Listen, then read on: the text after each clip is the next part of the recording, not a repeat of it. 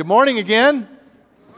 You know, I can't help but note this morning, as Ryan did, that hey, the world did not end last night at 6 o'clock as that guy predicted. Are you surprised? Okay. Are you relieved or disappointed?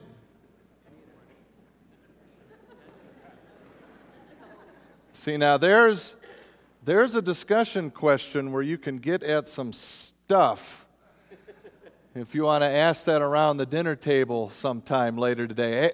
But this morning, I'm curious, how many of you by a show of hands heard about that last week, at least sometime, that Jesus was coming on Saturday to judge the world? Oh my goodness, look around you.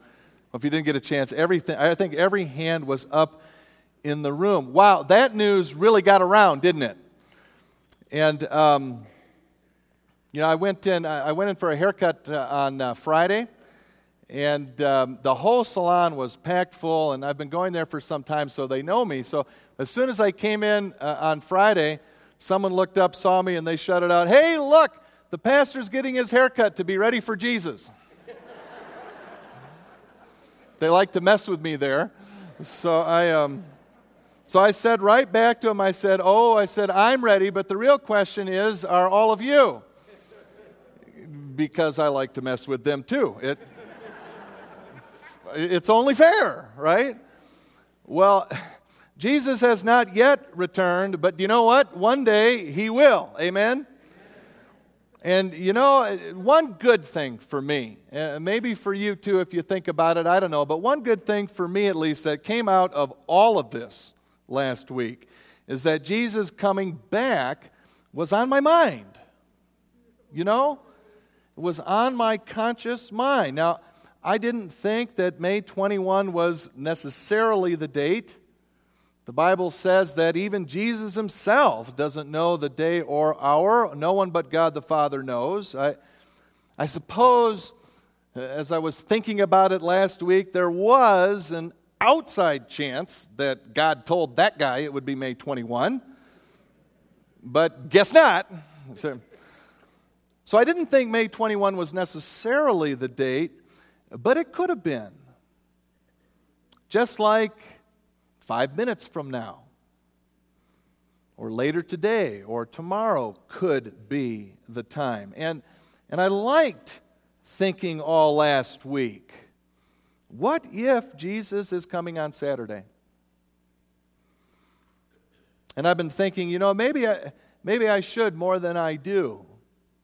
Have a daily conscious thought that today might be that day that Jesus returns. Maybe such a daily focus of that would help encourage me to live that day and each day in love and obedience to God and in love of others. So I'm glad that it was on my mind like that.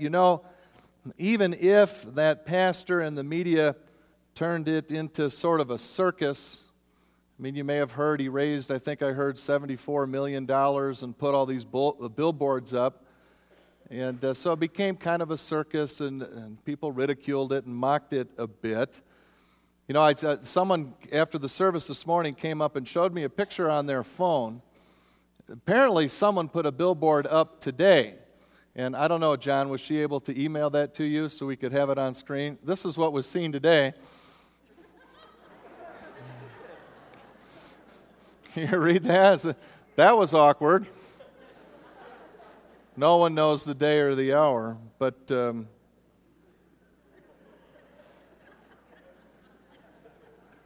I am grateful. I'm grateful that it was on my mind, and I think it's a helpful reminder for us to live each day as if it's our last, and that no matter when Jesus comes again, no matter when it is, it will feel sudden and unexpected, the Bible tells us. And so we're to keep living, keep loving as best we can, so help us God, until he really does come again. Amen?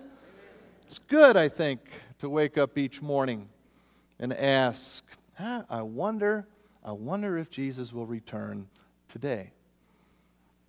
We've been looking at the essentials of the Christian faith, and one essential certainly is that Jesus is coming again. And when he comes again, the Bible tells us that he will judge the nations, including each person who has ever lived. And the Bible tells us that those in Christ will be saved because, as we discussed last week, Jesus, the Bible says, is the only way to God and to God's salvation. So all in Christ will be saved, and all not in Christ, their destiny is hell.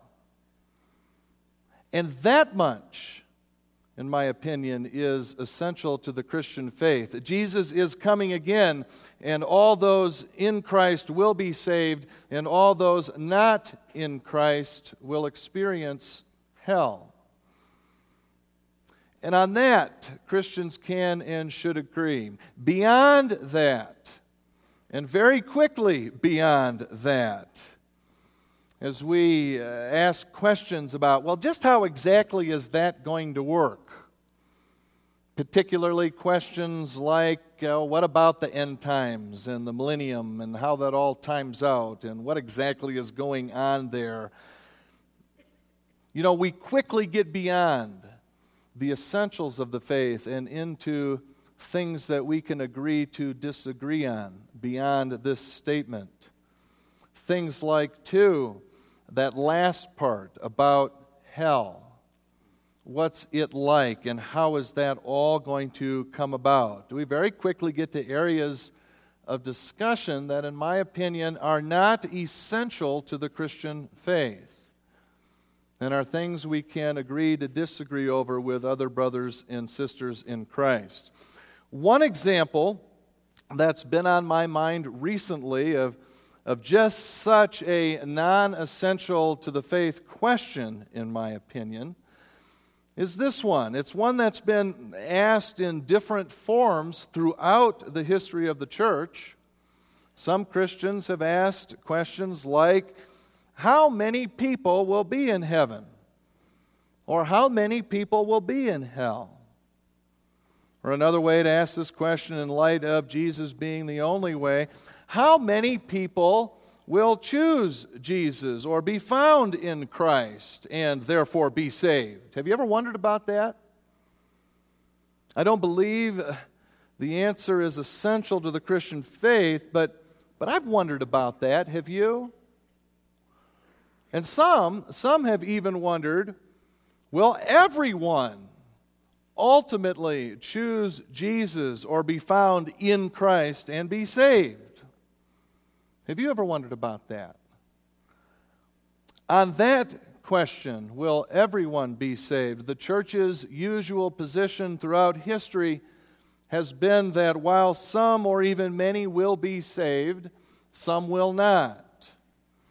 The church took this position not because it didn't want to see everyone saved, but because it believed there are clear statements in Scripture that some will be lost.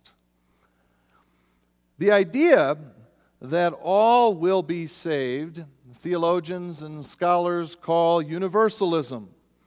It has many variations, but foundationally, it holds that everyone will ultimately be saved in Christ.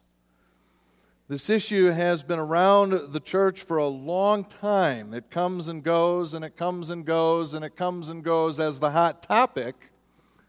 But it's been there throughout the history of the church. Its origin, oddly enough, is Origen, as best we know. George remembers Origen, the church father. As many of you know, there was a man whose name was Origen. He is regarded and respected as one of the early church fathers. He lived way back in the 200s A.D. He is and remains one of the most distinguished writers and thinkers in church history, and Origen was probably the first universalist. Origen reasoned that the punishment of the wicked, of which the Bible speaks, will not be some form of eternal external suffering inflicted on them by God, but rather a temporary internal anguish caused by their sense of separation from God. Origen was dealing with a bit the questions of the nature of hell. But he also suggested, as a corollary to that the punishment of the wicked will at some point come to an end, and all things, including all people, will finally be restored to their original perfect condition. Everyone, in time, Origen supposed, ends up being saved. Universalism is a hot topic right now among many Christians. It's certainly why it's been on my mind these past few weeks. Rob Bell's new book called Love Wins has rekindled this very old debate. No one can seem to figure out whether Bell is in fact advocating universalism. I'm not sure even Bell knows if he is. But whether he is or isn't, his book has certainly rekindled discussion among many in the church over the question, will everyone be saved? I read Bell's book this past week, and I can't figure out either how he'd answer that question for sure. Will everyone be saved? He seems to lean strongly yes, but doesn't ever quite come out and say yes. So I don't know how he would answer the question, will everyone be saved? I will say, having studied Origen years ago, I felt I was on very original ground reading Love Wins. You get it? Original, like the name? That's the best joke I got all morning, so I'm sorry. Again, I want to stress that when asking questions like, what's the population of hell, or its extreme form, will everyone be saved, we are, in my opinion, beyond the essentials of the Christian faith, including the one I led with this morning. That is, Jesus is coming again, and all those in Christ will be saved, and all those not in Christ will be in hell. I'm fairly certain that Bell would agree with the truth of that foundational statement. He might say that the last part will, or at least might be moot, because there won't be anyone that doesn't ultimately choose Christ. But I don't have reason yet to believe, at least, that he would dispute the truth of that statement. So in that, at least, I think we have common ground.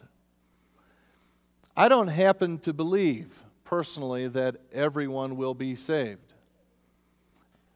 I just can't ignore or interpret away all the scripture that seems to contradict universalism. In Matthew 25, for example, Jesus is telling his disciples about the last judgment, and he tells them that after he separates the sheep from the goats, Jesus tells them what he's going to say to the goats, to those who don't know him because of their refusal to love others. Here's what he says. He says, disciples, this is what the Son of Man says. Depart from me, you who are cursed, into the eternal fire prepared for the devil and his angels. And then Jesus says, they will go away to eternal punishment, but the righteous to eternal life. And then in John 5, Jesus says, a time is coming when all who are in their graves will hear his voice, the Son of Man, and come out. Those who have done good will rise to live, and those who have done evil will rise to be condemned. Back in Matthew again, Jesus also says that some will be thrown outside into the darkness, where there will be weeping and gnashing of teeth. And similar passages appear frequently in the New Testament.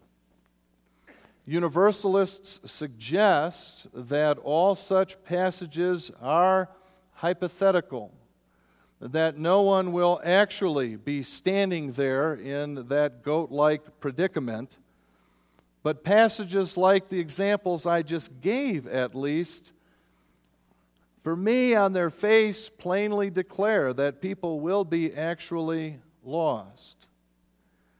And I just can't easily dismiss all those references as hypothetical, as much as I'd like to. The more I study them, the more I believe in context. They're just not written hypothetically, in my opinion. And to be fair, universalism has its list of supporting scriptures as well. For example, Paul says in 1 Timothy that God is the Savior of all men, especially of those who believe. In Romans 11, Paul tells us that God has bound all men over to disobedience so that he may have mercy on them all. And in 1 Corinthians 15, Paul explains, "For as in Adam all die, so in Christ all will be made alive." Back again in Romans, Paul tells us that Jesus' sacrifice was justification that brings life for all men. Back again in 1 Timothy, we're told that God wants all people to be saved. And the reasoning goes, God will get what he wants because he's God. And there are other similar passages. Critics of universalism explain these scriptures as being only about the opportunity for all to choose Christ, rather than describing a reality where all will choose him. And in the end, brothers and sisters in Christ, different denominations, different churches, different individuals, you decide which interpretation of those passages best reconciles them with Scripture as a whole, as Scripture informs Scripture. And like I've said, while I find universalism personally less than convincing, I don't and I won't condemn those who come out the other way on this question. Nor do I think differing opinions here is a reason to break fellowship with a fellow brother or sister in Christ. Something it seems to me believers are just a little too ready, too eager to do. Brand someone a false teacher or heretic, even on things that are not essential to the faith. As I've said, I feel like we can agree to disagree over this question, beyond the essential on the screen that Jesus is coming again, and all who choose Jesus or are found in Christ will be saved, and all who do not or are not will be in hell. Beyond that essential, I think we can agree to disagree on the actual population of heaven and hell. We can just leave that one to God, since he's the one who decides and not us. And I think we can agree to disagree over universalism because regardless of its merits, whether everyone will or will not choose Jesus or be found in Christ on that last day, our mission as a people of God remains the same. Our mission, in a word, is love. Just love. Everyone. Our mission remains to be God's love to each and every person, to show them through our love that God is love and he wants a close relationship with them, so they indeed respond to Jesus' love and choose him back.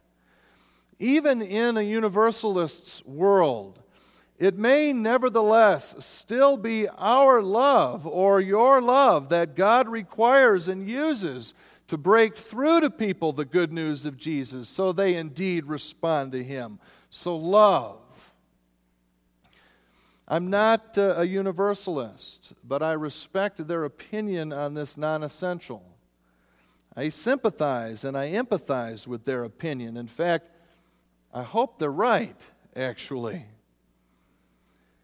At heart, universalism wants to emphasize and hold high the great love that God has and is. And I'm not going to condemn them for that. I'm glad their opinion is and has been around in the church throughout her history, at least to remind us of how important it is that God is love and we're to be His love. And a charge of false teaching or heresy, it's much too harsh, in my opinion.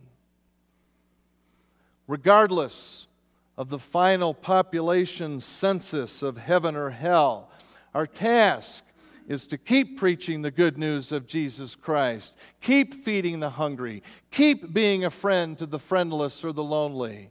We still want to bring people to faith in Christ, and our mission remains to do everything we can to help them find God through Jesus Christ our Lord, and then leave things like judgment to God. And why do we so passionately pursue people with the love of God? Well, you know the answer, because God loves people and wants a relationship with them desperately. I mean, how much does God love people? Literally, oh my God, how much He loves people. All of history is put in place. All of what we know is life. The universe is created to all point to the love that God has for us in Christ Jesus. It all led to Him sacrificing His own Son so that He could be with us in love forever and ever and ever. He aches for people. He sacrificed His own Son for them. And so God asks us to be His pursuing, relentless love to them so that they can know Him. And we do it because Jesus is the only way to God and that relationship with Him. And because Jesus is coming again to take His people home. And you know, we do it because if universalism is wrong, and regardless of what anyone's opinion is on this, I disagree. You can be absolutely certain either way on the population of hell. And so if universalism is wrong, we pursue people too with God's love, even as Jesus and His disciples did, even as the Apostle Paul and his disciples did, and many others. We do it because one way or another, hell is a reality, and we don't want people to experience hell. We don't want them separated from God. We want them rather, as desperately as God wants them, to experience the love of God in Christ Jesus together with God forever and ever and ever. So continue to love. Keep loving. Regardless of your or my or anyone else's opinion on the population of heaven or hell, keep loving. Love God with all your heart, with all your soul, and with all your might. Love your neighbors as yourselves. Let God use your love of Him and others as the witness of Him it was and is intended to be. And go ahead and laugh when He does this through you and through us, as imperfect as we are. And when it's all said and almost done, let's let God worry about the rest. And you know what? Here's something to look forward to. A reason to be disappointed that Jesus didn't come again last night. One of many reasons, but here's one reason at least. Picture on that last day, the day of judgment, and you're standing there, as will be everyone who has ever lived. Wow, that's a big group. Lots of coffee. But don't worry, the loaves and fishes rabbi will be there, so we're good.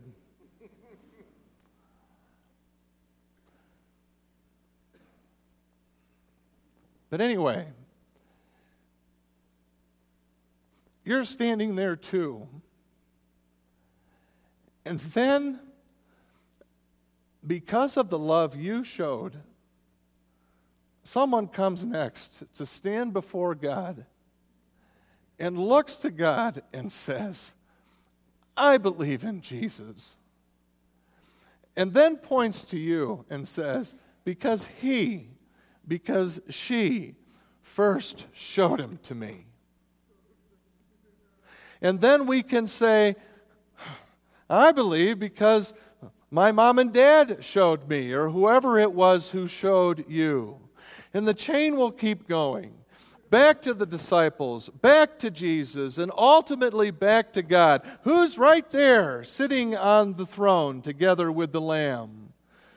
Because, my brothers and sisters, God ultimately started His children off on the way they should go. And even when they were old, they didn't turn from it.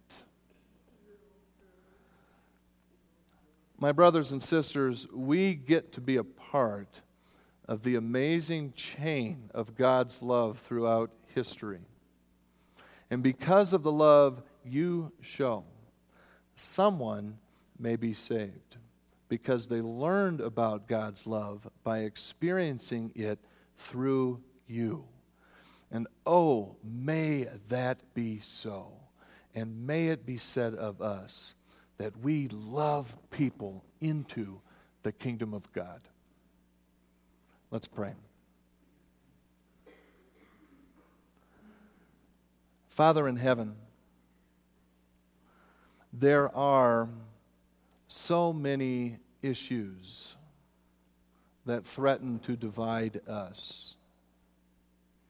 And no wonder, in dividing the body of Christ, the devil mutes the witness of our love, mutes our witness of the fact that you are love. Father, help us. Help us to love you with all of who we are and to love others as ourselves. Amazing grace, how sweet the sound that saved a wretch like me. I once was lost, but now I'm found, was blind, but now I see. Oh, Father, help us to be the light and the love of God that enables others to see that you are indeed love, so that they too may one day wholeheartedly join in the chorus.